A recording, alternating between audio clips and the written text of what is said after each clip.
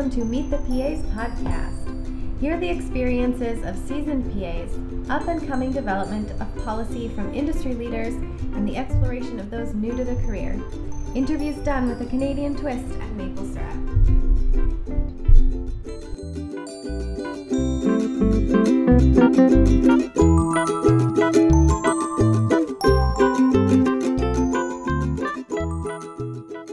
Well, welcome, Denise. We have Denise O'Leary here today. You all know that she is the Ontario chapter president for CAPA. She also holds a faculty position at the University of Toronto, and she continues to practice clinically in family medicine. Welcome. Hi, Rachel. Hi, Rebecca. Thank you guys for inviting me. I'm thrilled to be here and talk with you guys tonight. Excellent. We're glad to have you. I think there's a lot of listeners who are interested to hear what you have to say. Before we get into the real nitty-gritty details, tell us how you got started even with the Canadian Association of Physician Assistants. What got you interested, what attracted you, and all that? I just definitely saw that there was a role for someone to connect a lot of the different pieces together. So I moved up here in 2009, right as the McMaster program had started and they were in their first year. I got a job as an assistant professor at McMaster to move up from the States on a short-term contract. So I had a contract to come up for 2 years. Of course, I was very much of a dreamer, thinking that I could come up for 2 years and they'd start off the program and it would go well and it would be funded and regulated and everything would be ready for me to go home in 2 years from now. And 9 years later. Yeah, right. Well, I think, but that's that when you're coming from the States and you didn't start in the States when things were really struggling. So, when you come here, you think, well, of course they want to have it. So why wouldn't things just move right along like they're supposed to? Yes, exactly. So like I was saying, about 9 years later, still here, and that's a lot of what inspired me.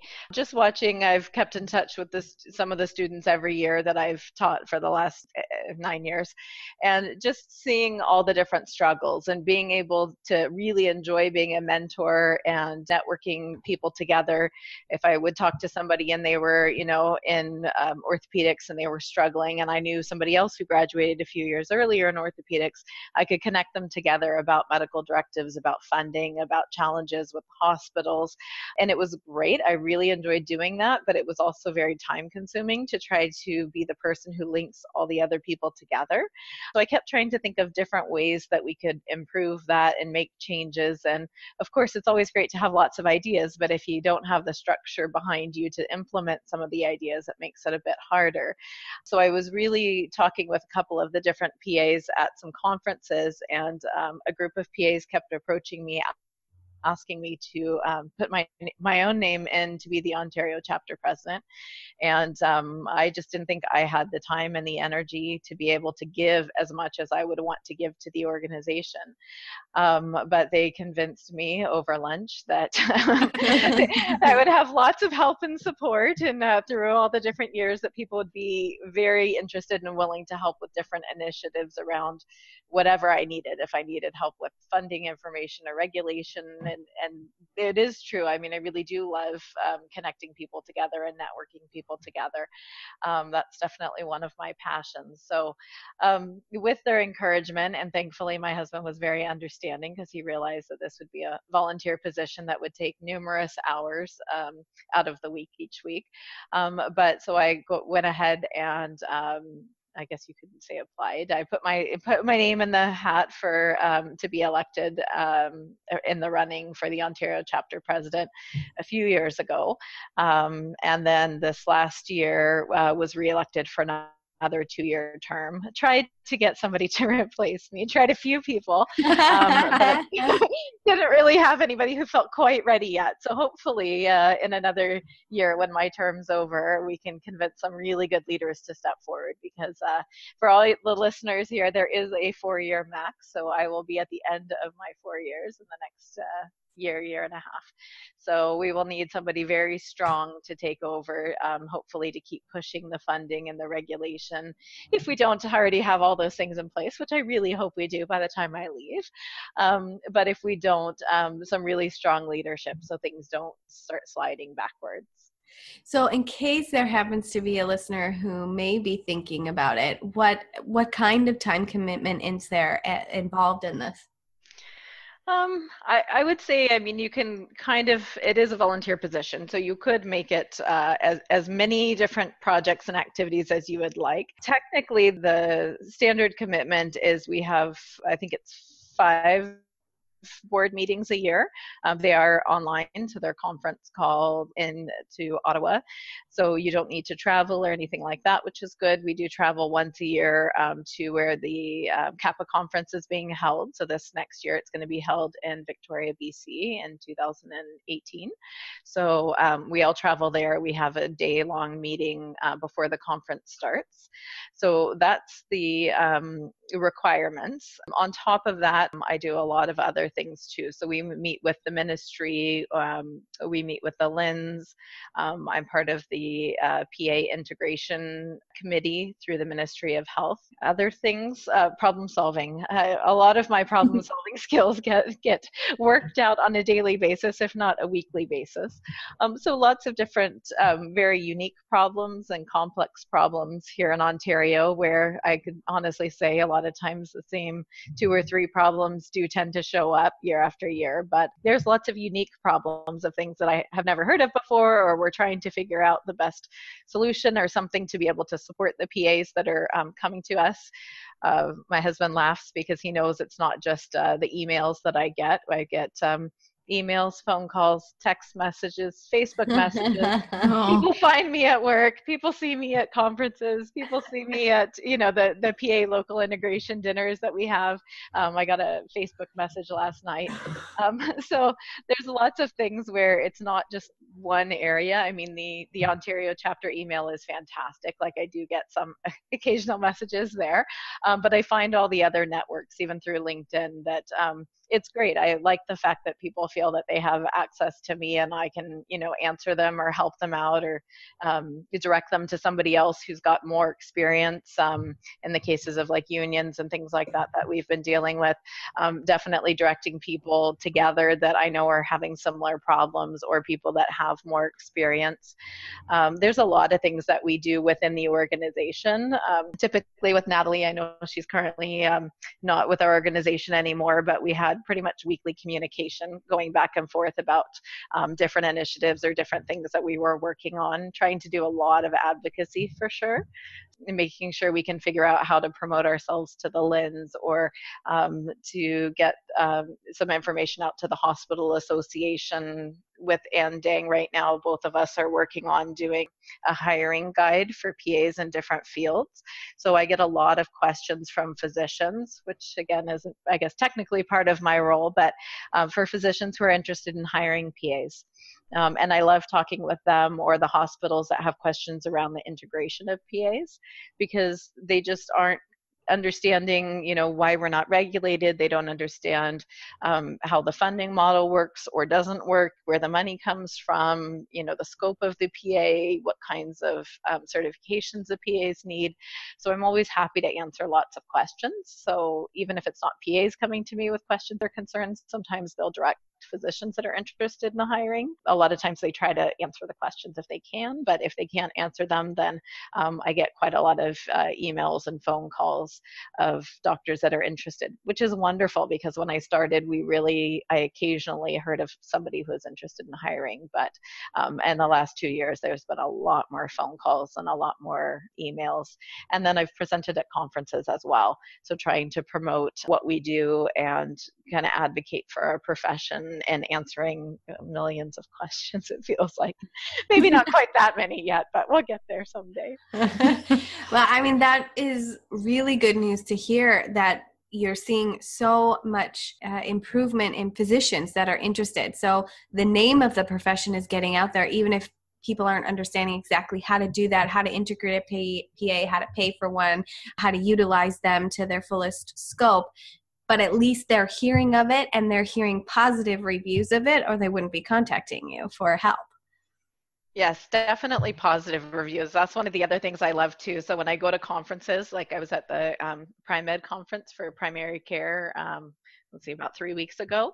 And, as people come by, they kind of look at the sign and they look at us. And I was technically there for the conference, but, I tend to find myself to the Kappa booth and start answering questions before anybody asks if I want to help and volunteer. Yeah, just a couple of people that I talked to. I mean, there was plenty of people who had lots of questions, and sometimes there's international medical grads who are interested in the program and the role. But I talked to probably 7 or 8 physicians just in one of the days there who actually have PAs. And it's funny because whenever I run into people and say, I'm a physician assistant, and they say, oh, I have one of those. And of course, I'm interested. Where do you work? Who do you have? Did I teach them? So we always get into a conversation fairly quickly. And very rarely is it somebody that I don't know or haven't met. So it's really interesting. But the one thing I really love about it is that then inevitably at some point in the conversation, and we love our PA. And that just my heart, because it's wonderful to be appreciated, and it's wonderful to say, oh, they show up for work, or they're responsible. Like, there's a lot of things that they could say, but almost always somewhere in the conversation they'll say, we love our PA, or he or she, they're irreplaceable, or we can't imagine how we would work without a PA. And I just feel like if I could just capture all of that and put in a really long document that every physician and healthcare advocate and stakeholder and ministry person would have to read as like nighttime bedtime reading, that would be amazing. That would be pretty awesome.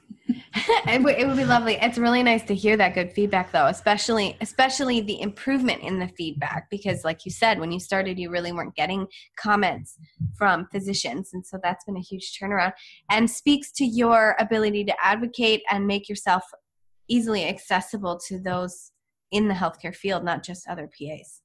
Yeah, for sure. And I, even at the conferences, a lot of times if I go through things with our family health team, I'll sit by and I talk to the nurses and the pharmacists and the dietitians, because again, it's not so much that we only need to be advocating to a specific stakeholder or to, a physician that may want to hire us. It's just letting people know that we're here and what we do for the practice and how they can benefit from having a PA in their practice. I think is huge. And some of those contacts have been great as I've worked with them and they've gone out into other practices. They'll text me or email me back and say, they don't have a physician assistant here. And, I'm like, where? We should get them one. Mm-hmm. Brought up stakeholders. So obviously we need to advocate to everyone, not just stakeholders, but who are the stakeholders in Ontario that we are paying attention to, or that you are paying attention to? Well, a lot of this, our CEO, Patrick Nelson, takes care of as far as certain people throughout the government. The big ones that we do try to target the most are obviously the Minister of Health. So that's switched over. Obviously, it used to be Dr. Hoskins, and now it's Dr. Helena Jarik. I can't pronounce it. Jacek. There you go. There we go. In addition to her, there's different branches of the Ministry of Health. So there's different working committees. There's different groups that are in charge of the regulation, that are in charge of the funding. There's obviously the CPSO. There's different groups of the AFTO, which is the Association of Family Health Teams. There's the OHA, which is the Ontario Hospital Association. I've learned lots of acronyms too since I've gotten it as well. So if I say an acronym that we all don't know, and obviously, I mean, there's so many different areas within the healthcare system. So sometimes it's members who are interested in learning more about our organization, and sometimes it can just be at conferences where people will come up and say that, they're not familiar with our organization, or people from the LHINs who, again, I might meet at a conference or at a meeting, and they'll come up and say, I've had some questions about physician assistants. But you can rest assured that if I find somebody who seems like they might be interested or influential, I will go up and talk their ear off about how amazing PAs in Ontario are. I don't think you could ever say I'm quiet during a meeting. No, you are a good talker, and that's a good thing.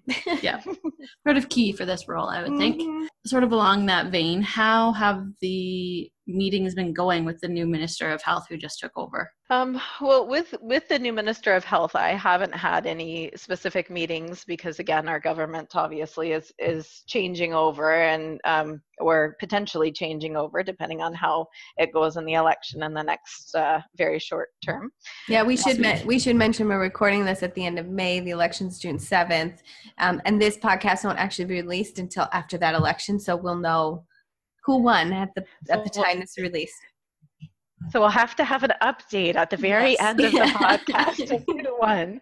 Yes. So what we're kind of hoping for is that, if the government does change over, and a lot of people are saying that looks likely, the challenge that we have is it takes such a long time to push the agenda forward, to explain that we're, a really good investment financially for the government, that we're very safe, that we need to be regulated, that we should be funded, that we can save the money, help, with the healthcare system, with being able to admit patients easier, decrease the wait times in the ERs, be able to discharge patients so that the emergency rooms and the, internal medicine floors and all the different floors aren't so bogged down with patients, to really help the healthcare flow of the system. And it feels like a lot of the times, right when we get to the point where a lot of people either on the committees understand or the minister understands what the need is, and things start moving forward, we get really excited when they move forward, and they start moving forward either slowly or rapidly. And then there's some kind of change that happens either with the committee or with the Minister of Health, or again now with the election. And it just makes it frustrating, because that if a new person is there, you don't need to hopefully start all over again, but you do have to kind of explain again and start from the beginning of who we are and what we do. The good thing is that the other two parties, we've had different dialogues with the health critics. So they do know quite a bit about our organization, and they do know where we stand on regulation and funding and some of the concerns that we have, and the fact that we do want to be regulated through the CPSO. So there is a lot of education that's going on. Even this last year when we've had two meetings, lobby days is what we've called them, but at Queen's Park, where we've rented out a room and lots of PAs have come.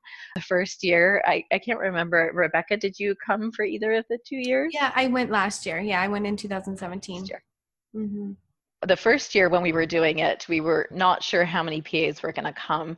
And we thought, I think they were hoping for maybe 15 or 20, which I didn't think was nearly good enough if we were, marching on Queen's Park, which isn't really what we were doing. We were renting out a room and providing lunch for the MPPs and the Minister of Health to come. But if we were going to Queen's Park and we were showing that this is really a concern, that we're not funded and we're not regulated, and we really wanted to stand together as an organization, I just didn't think it would have any impact if we had like 7 to 10 PAs show up.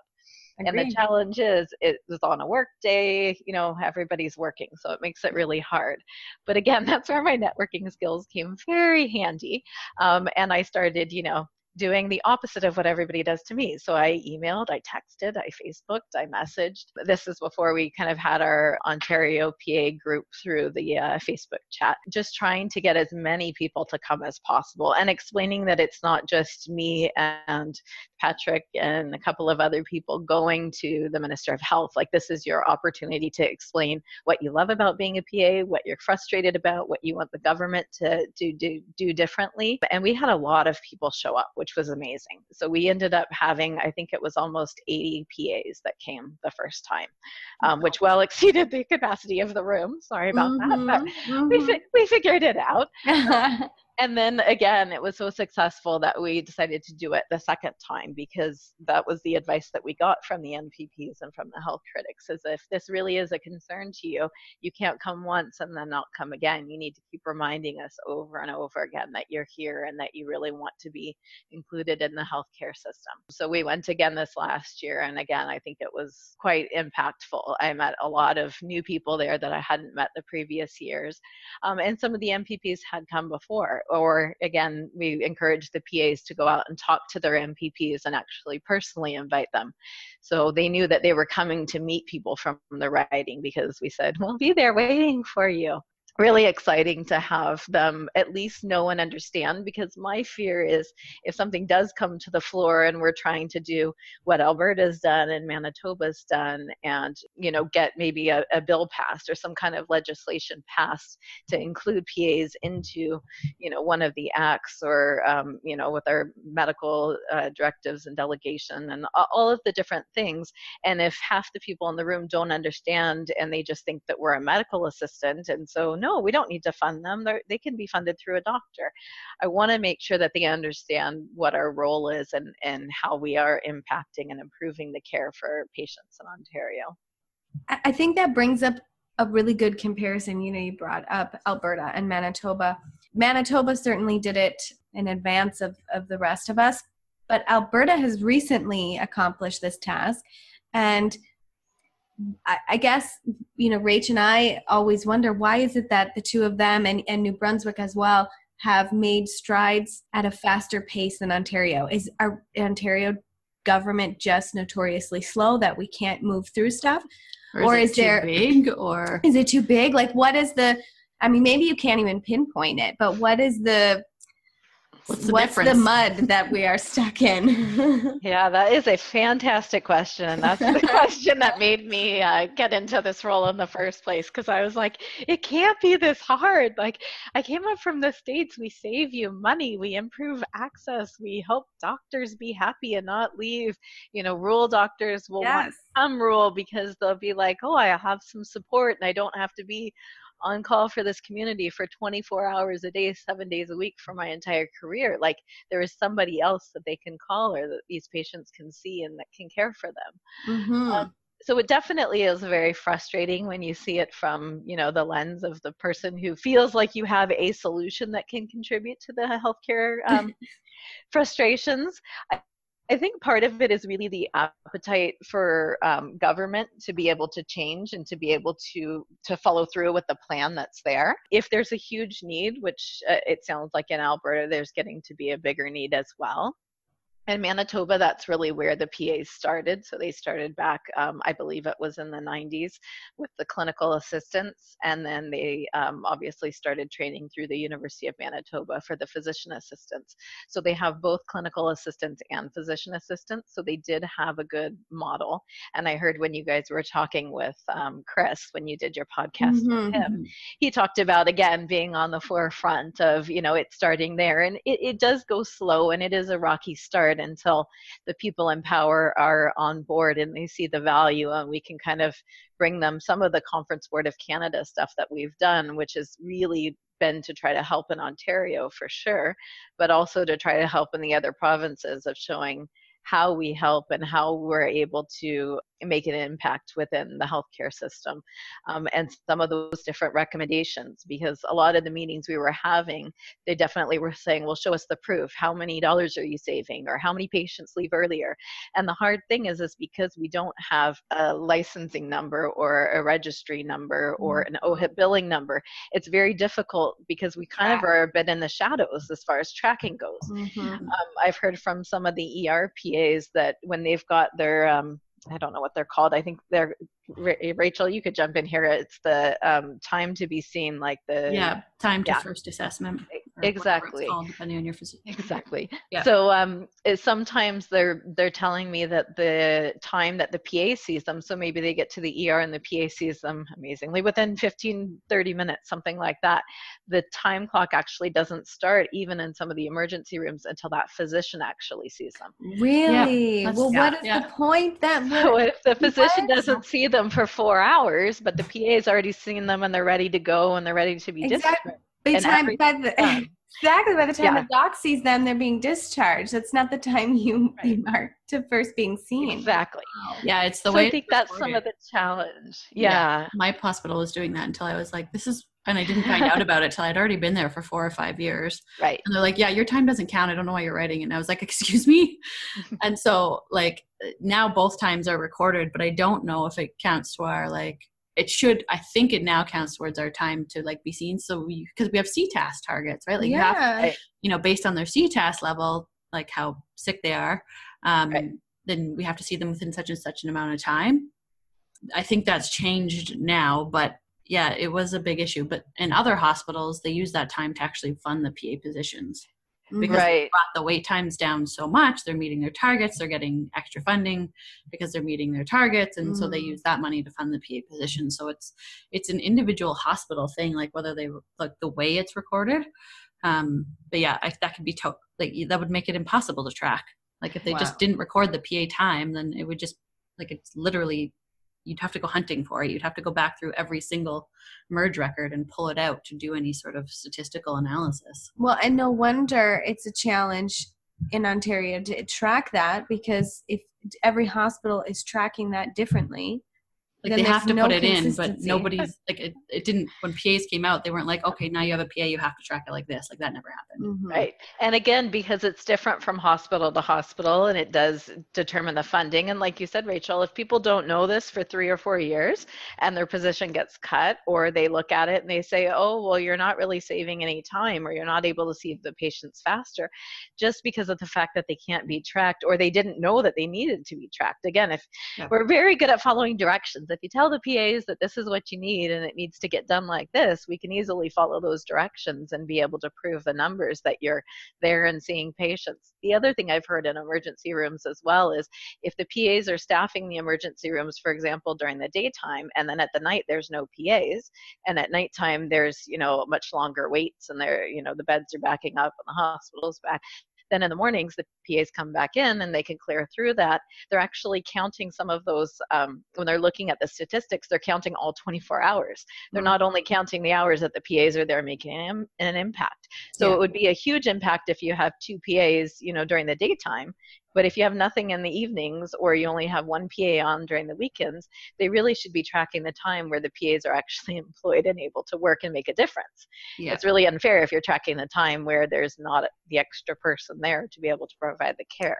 Interesting. Yeah. So this kind of tracking would have to be back to the individual PA employed at that particular ER, right? Like there's not any other way to kind of get that out? Not without having a number assigned to us, right? Like there's no way for the government to have to even collect stats, let alone analyze them, if there's no way of tracking like who wrote that time in. Right. So yeah, and that's why, again, it doesn't have to be a specific number, but even the PAs that were in the demonstration projects had a tracking number. So you could track the amount of patients they saw or what types of patients they saw, because they needed all of that for the pilot project and the demonstration project to show that it worked and it was really effective, which it did. But again, if we're not tracking it, then the PAs are doing an amazing job when you talk to the physicians and when you talk to the hospital staff, for example. But being able to actually show that, we're kind of in the shadows still, unfortunately. And I think that's what makes it so hard sometimes in the discussions, is if you walked in and you said, okay, we're saving, a specific amount of money per PA, per hospital, or per family practice, and the patients don't wait 2 months for an appointment, they wait 4 days for an appointment. If you could really show, the discharge time, went from, them taking a day to be discharged to they get discharged within an hour or 2 hours of being ready and that bed's freed up, that would make a huge difference. But again, that we've got to find some way, I think, in Ontario to try to coordinate that, even if we don't have a specific billing number. And I think that would take the PAs and those specialties to be able to figure out what would work for them in the hospital. And again, if it works in that hospital, if the other hospitals are funded the same way, say in the eMERGE, because again, I know the eMERGE units sometimes can be funded different in different hospitals, which I didn't know before, but I've learned all of this stuff saying, well, how come you can't just do the eMERGEs all the same? And then the physicians in the hospitals and the ERPAs all explained to me, oh, my hospital's not the same as that one or that one or that one. They're all funded differently. Yeah, which, and really going to some of these meetings when I've realized how different the physicians are funded and how different LHINs do things differently with their funding, how the hospitals do things differently, and then how even within the hospital, the different departments are different. It's no wonder that it's really difficult for all of us to figure it out, because I can hear a great solution from an eMERGE, and I'll tell somebody else to try to use it in their eMERGE and it won't work because the funding is completely different. So at this point, knowing that all of these places are run differently, does CAPA or just the Ontario chapter have any ideas or plan to come forward and maybe email everybody who's working or registered with CAPA to say, okay, here are some steps. We need to get a way to track you, make sure that the place you're at is tracking, etc.? There's discussion. I don't think that there's a specific plan in place because it's such a large, again, if we could have the government give us a specific number, if it was just even a tracking number, not a billing number, Right. That would be amazing. That would be a way to track. The hard thing is we've talked about it at the last two conferences of trying to figure out how we can keep statistics and how we can track the type of patients, the amount of time that we see the patients for, kind of how we're making an impact. But it is something I think that we're eventually, if the government doesn't do it or mandate us to do it a specific way, I think if we take it on ourselves, we'll have to do it in a great enough scale that it's not one PA working in nephrology who's got statistics. Like that's very, very helpful for sure. But if we can have 12 or 12 PAs in orthopedic surgery that can provide statistics and data, then it can be more significant, especially if there's only 12 in the province. Like Absolutely. If you can get everybody to participate. But I think sometimes in Ontario, that's the challenge, is that it's difficult for us to find people to participate in things because everybody knows that it's needed, but we're all working so hard to try to make sure that we're still employed and that we're keeping our jobs, that, to do a quality improvement project or to do an additional project when you don't have any direction of what the goal is, what the motive is, how to get it done, some kind of resources to be able to use, it makes it really frustrating. We need to recruit some PhD candidates to do their thesis. Yeah, right. That sounds wonderful. I think we could definitely find a few people who would be interested in a project. So I'm going to sort of take a little bit of a step back here. My favorite thing to find out about PAs when we're talking to them is sort of how they became a PA and what sort of drew them to the profession. Mm-hmm. I always love listening to that question in your podcasts because I'm always interested in why people become a PA, especially here in Ontario. In the States, it's kind of easy because it's not a brand new path. You're not a trailblazer. It's not extremely difficult. So I can tell you my story, but the other thing when I talk to Ontario PAs is I find, again, interviewing at the schools for the last probably 8 years, is that a lot of people, you always hear the same information that people, of course, we all want the flexibility. We want to be able to change professions. We want to be able to help others and work in the healthcare team. And that all definitely applies to me. But I think in Ontario, one of the things that I see that's really unique compared to when I used to interview for schools in the States is that people are really passionate. Like I talk to a fair amount of students who are interested in applying for the programs, or people like right after they've gotten in that find my email or somebody gives them my contact information. They're really excited. They're really passionate. They have a lot of questions. They really have like something special about them. They've kind of got a drive or a fire that they really want. They're risk taker, actually. They really want to be a part of something new and different and something that they can kind of shape and mold, which I don't find so much in some of the other professions. Sometimes when I talk to, nursing students or physicians or maybe like pathology students and students that I'll run into in different walks or different things through their university. Sometimes, of course, they have that. But I find a lot of times when you get in a group of PA students and you give them an idea or a task or a challenge, they're like all in for it. Even if you tell them that it's not very easy or very possible, you're going to have to kind of creatively think your way around this. And I think sometimes as faculty, we just do that to be fun because we know that this is what your career is going to be. Like you're going to have to be creative with your funding, and you're going to have to explain for the 100th time why you're not regulated, and you're going to have to explain how you have a supervisor who's different today than yesterday, and like there's no shortage of different things that you have to be able to explain and really work well in a team with other people. But for me, going back to California, I just absolutely loved medicine. When I was in my undergrad, I was thinking, as most people do, of medical school or maybe physiotherapy school. But I really I did athletic training as a student. So I did it in high school with our high school team. And then once I went away to university. I did it with a lot of the university teams, so the soccer team. We didn't have a football team at the time, but we had a really competitive soccer team. We had a water polo team. I did women's basketball, men's basketball, baseball, softball. So it was great because I got to go with the athletes. I got to help manage their injuries, but then I got to see the injuries as they were happening on the field. You know, the ACL gets torn, or their ACL and their PCL get torn, and I get to go on the field and actually do the testing, which I loved. But then I really enjoyed following them all the way through. So I would see them, you know, we'd get them to the hospital, we'd get all the testing done, and then when they'd go in for surgery, one of the students we had was a foreign student. She was from Croatia, and so she didn't have any family or any support system. So I went with her to the hospital and kind of was following her and helping to kind of communicate what the different diagnoses were. And the orthopedic surgeon that was seeing her was from one of the clinics that I was a athletic trainer student from, so I knew of him. And I just asked, I was bold, I just asked if I could be a part of her surgery. Obviously I didn't touch anything, but if I could just stand there and scrub in and just stand and watch and see, you know, how they do it and how surgeries run, because I was quite interested in medicine. And I totally remember he was surprised, but he was like, okay, if I can get clearance, you can come in. And so I did.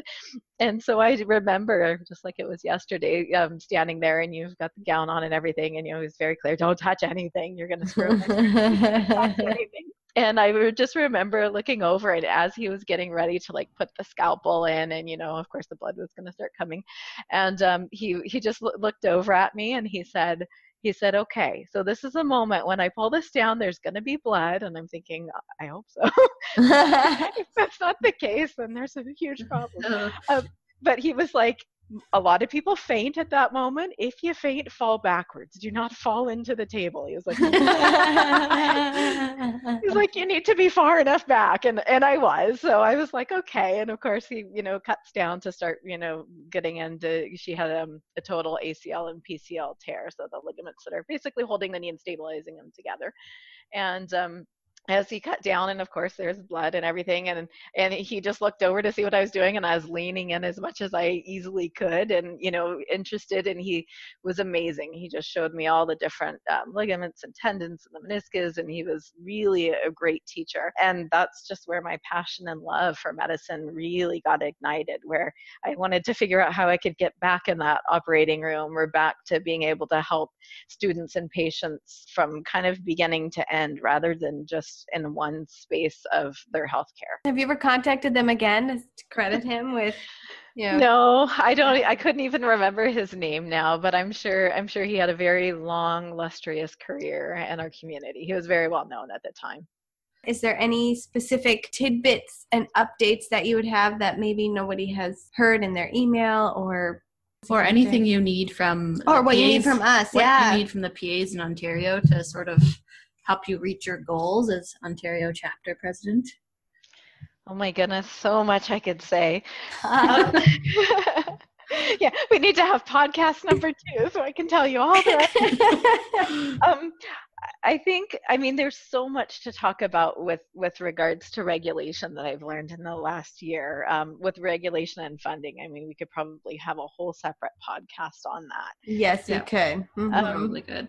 Just, I would say quickly with regulation, I know a lot of times people talk about, you know, why is it important that we get regulated? Because that was a question that I used to have as well, of it doesn't really seem to impact me that much in family practice, kind of on a day-to-day basis. And I've heard you guys talking about that in your We podcast have mentioned that as well, yeah. But some of the things, because again, I asked a lot of the Ontario members to send me their problems and their concerns without being regulated. And so I wrote a couple of them down so that I wouldn't forget. But the big things that a lot of us are worried about is title protection, which we do talk about that quite a bit, of, you know, people, instead of being a doctor's assistant or an IMG or a medical assistant, if they say that they're a physician assistant, or a job's posted for a physician physician assistant with a much, much lower salary than it should be posted for. Those are things that would be able to be changed if we were actually regulated. There's the standard entry to practice requirements. So the fact that they do need to be, a certified physician assistant, that they need to have their malpractice insurance. Like there's different things to protect the public that would be in place, which would be really important. That quality and assurance of oversight, and the public safety, like we had talked about. There's a lot of different things as far as challenges that PAs have that, especially in the hospital system, from not being regulated. Some of the different things are not being able to talk. Poison control? Yeah, that's what I was going to say. Poison control. Yep. Every time I call. Yep. So poison control. Pass me over to a registered health practitioner so I can give you the advice. Exactly. But the crazy thing is if the patient calls themselves, they could give them the advice. Yes. But you can't call in place of the patient because you're not regulated. Hospital privileges, a lot of times if people have hired a PA privately and they want to bring them into the hospital has a problem giving them privileges. Not every hospital, but I would say at least a few that I've spoken with, and the PAs that I've spoken with as well, that say, they really don't want to bring somebody in who's not regulated, who also is not a hospital employee. So that's another thing. People have asked to take additional certifications because, of course, we want to keep up with our CMEs. We want to keep up and become diabetic educators. People want to do ACLS courses and spirometry, and a lot of those things are only open to people who are part of a regulated health profession. True. That's a good point. And we want our credibility, right? We want the accountability and the credibility for being a recognized health profession by the government and by our peers, by the nurses and the doctors. So I do think that it is important, and hopefully with the regulation or some type of oversight through the CPSO, that will lead us towards the funding piece, which is the big piece that we really need to. That's what we all really want there. Yeah. That's the job security. You want to have me on again? I can talk a lot about funding and I can impart all the stuff that I've learned about over the last 4 years. We probably should have an episode about funding, and we probably should at some point do that. Maybe a whole episode. Next step forward, we should have another. Yeah, I think one about funding and regulation, maybe even, towards the end of the summertime or the fall would be wonderful, because again, if the government has switched over, and we can hopefully have an update about that. But one of the quotes that I always think about that I would love to share with you guys and your podcast listeners is I think sometimes when I'm sitting in those ministry meetings and I feel so frustrated and a bit like, I just want you to see it my way. Like we need more of us. We need to be funded. We need to be regulated. I think of this quote by Albert Einstein, and it's just in the middle of difficulty lies opportunity. That's a really good quote. I like that. Does it get you through? It does. I mean, it's short and it's sweet. And I think, well, it's really difficult right now. And I know I've talked with some of the PAs in the US that started out as, the first few sets of PAs that were there. And it was not easy. They had it way more difficult than we do. And it took years and years. And I was trying to look up earlier today the last state to actually regulate PAs. I know it's been within the last 15 or 16 years. So state by state, they regulated slowly. Like you might be regulated in one state and then you move for your family or your job, and then all of a sudden you're in an unregulated state. So it's not so crazy and unusual that they're slowly going across the province. It's just when we have the most amount of practicing PAs, we have like close to 400 practicing PAs. We want to be incorporated and not told that we need to have some arbitrary number, I don't know, 1,000 or 20,000 or something in order to, reach all of the goals and dreams that we have. Yeah. We're on board. Yeah, we're on board with that. We do hope it comes through. We have talked about that we don't see it changing day-to-day practice life for most of us, but certainly all of those things that you mentioned are vitally important, and we need it to go through. We need it to go through. Yeah. Yeah. The only other thing I wanted to make sure to mention too is just about the the networking. So for PAs who are listening, we do have on Facebook this year, Anna and I have created specialty groups. So if you, I probably should have written down all of them, but there's emergency medicine, there's family practice, there's internal medicine, which includes like cardiology, nephrology, there's surgery, there's oncology now. I think, Rebecca, you guys wanted an oncology group.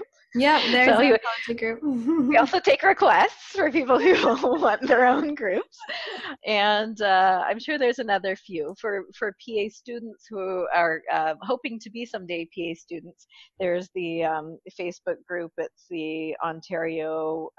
It's Canadian Pre-PA Student Network, so they can find out lots of information that way.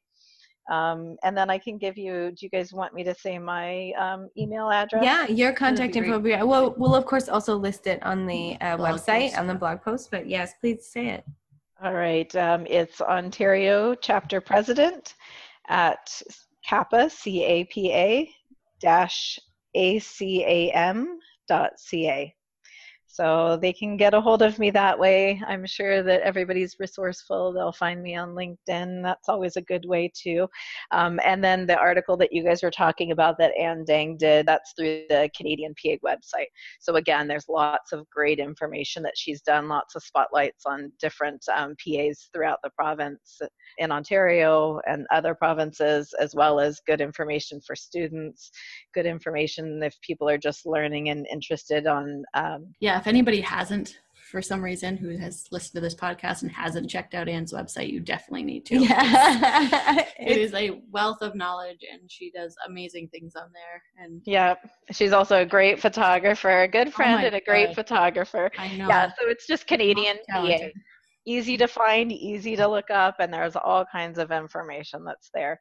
So for the PAs, we also have like the local networking groups. So I'll give you guys the link so you guys could put that on your website as well. And we usually send that out to the PAs once a year so that they can network.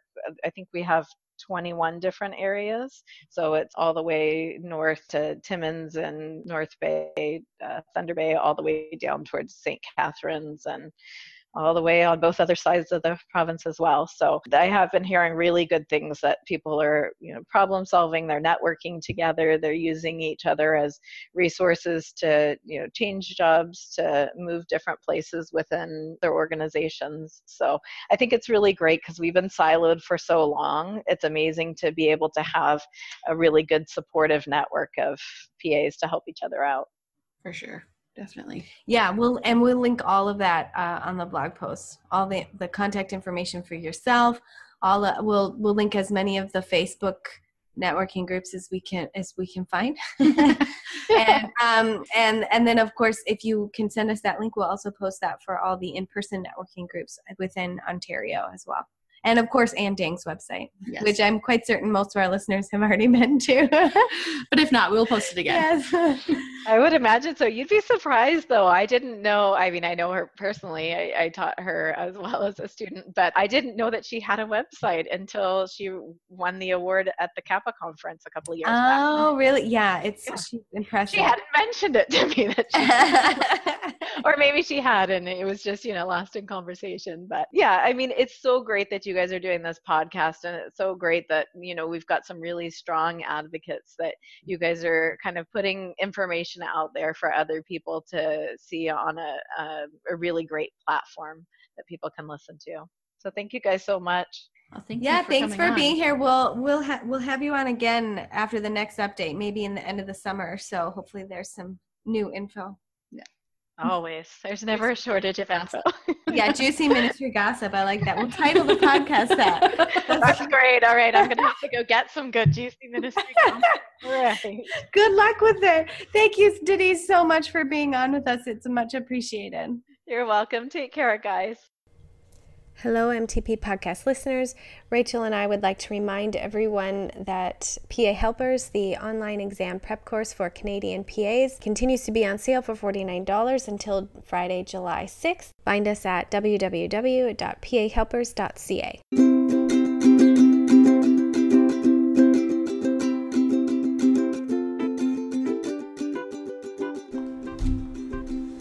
Meet the PAs podcast is sponsored by pahelpers.ca, where you can find all your Canadian exam prep needs. If you enjoyed this podcast, please visit us at mtppodcast.com. Please remember to rate, review, and subscribe, and we would love your feedback.